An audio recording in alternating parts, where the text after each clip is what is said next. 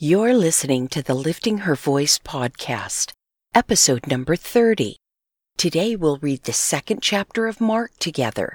4 friends rip up a roof for a friend in need, Matthew is Levi, and the Pharisees are still questioning Jesus.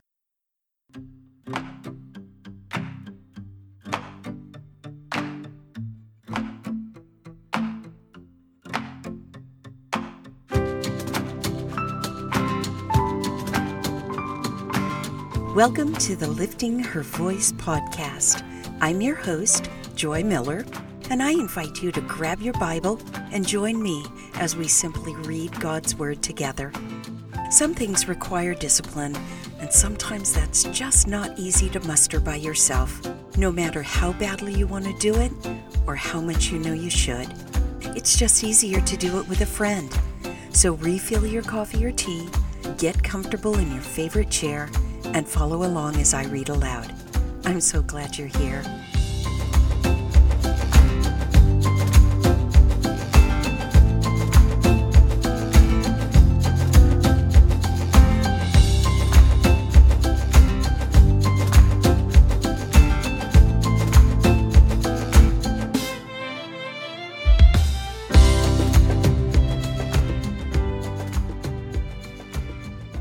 I have the best husband. He's an enormously hard worker.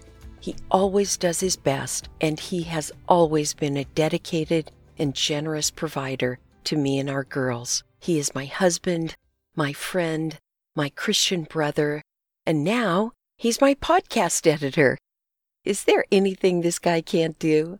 Not a lot of people know this, but we've known each other since we were 12. We grew up in Southern California and went to the same junior high. It's funny how God plants a seed that can draw 2 people back together. We never took the easy road, and we made a lot of mistakes, but by God's grace, here we are, married nearly 30 years, still in love and looking forward to the next 30 with Christ right in the center. He's so good all the time.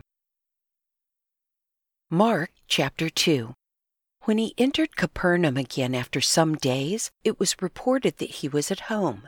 So many people gathered together that there was no more room, not even in the doorway, and he was speaking the word to them. They came to him bringing a paralytic, carried by 4 of them.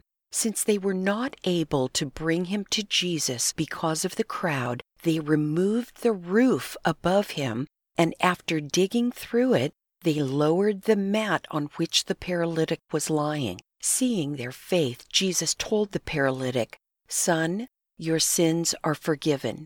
But some of the scribes were sitting there, questioning in their hearts, "Why does he speak like this? He's blaspheming. Who can forgive sins but God alone?"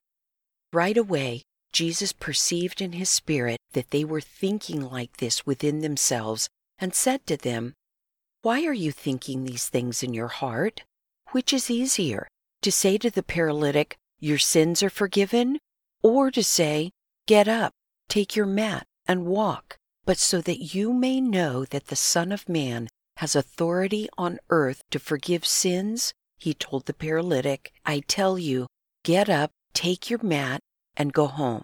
Immediately he got up, took the mat, and went out in front of everyone. As a result, they were all astounded and gave glory to God, saying, "We have never seen anything like this." Jesus went out again beside the sea. The whole crowd was coming to him, and he was teaching them. Then, passing by, he saw Levi, the son of Alphaeus, sitting at the tax office, and he said to him, "Follow me." And he got up and followed him. While he was reclining at the table in Levi's house, many tax collectors and sinners were eating with Jesus and his disciples, for there were many who were following him. When the scribes, who were Pharisees, saw that he was eating with sinners and tax collectors, they asked his disciples, "Why does he eat with tax collectors and sinners?" When Jesus heard this, he told them, "It is not those who are well who need a doctor, but those who are sick. I didn't come to call the righteous, but sinners."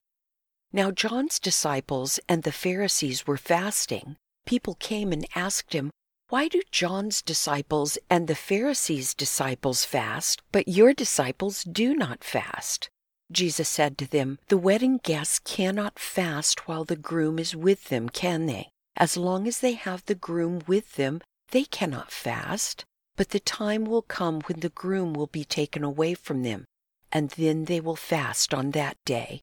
No one sews a patch of unshrunk cloth on an old garment. Otherwise, the new patch pulls away from the old cloth, and a worse tear is made. And no one puts new wine into old wineskins. Otherwise, the wine will burst the skins, and the wine is lost as well as the skins.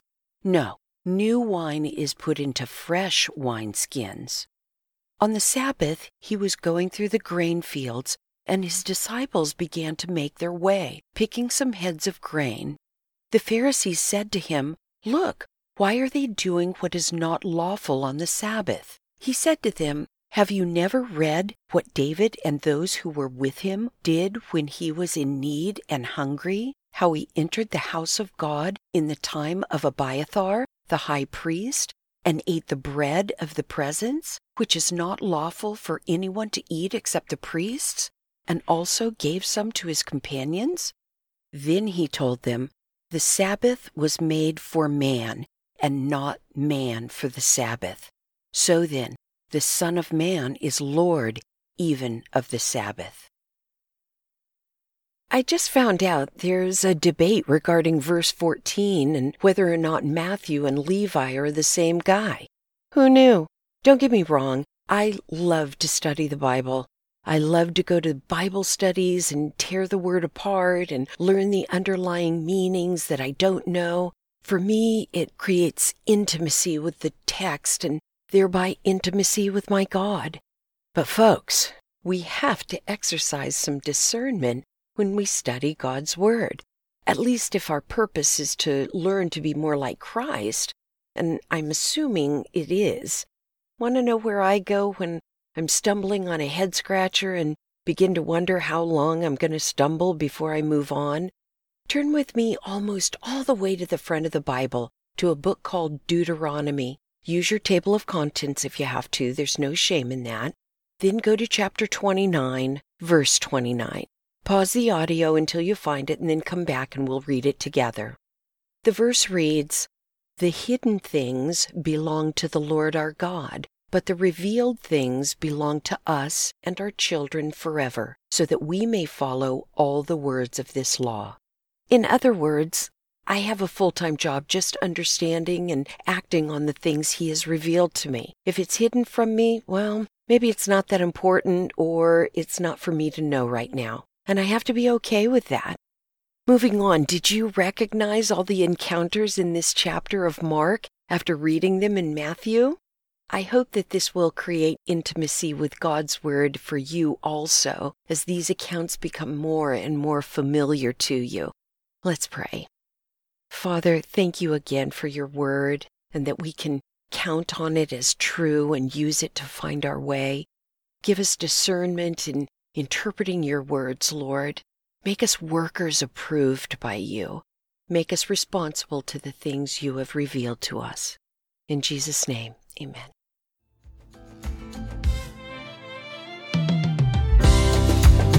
Thank you for joining me here today. I pray God will grow in you what has been planted and watered here. In this time of unprecedented struggle worldwide, we can look to God for guidance and comfort. Be sensitive to those in your circle of influence who need a word of encouragement and invite them to join us. If you like the show, it would be great if you'd give it a 5-star review. Don't forget to subscribe wherever you get your podcasts. See you right here tomorrow. Be well.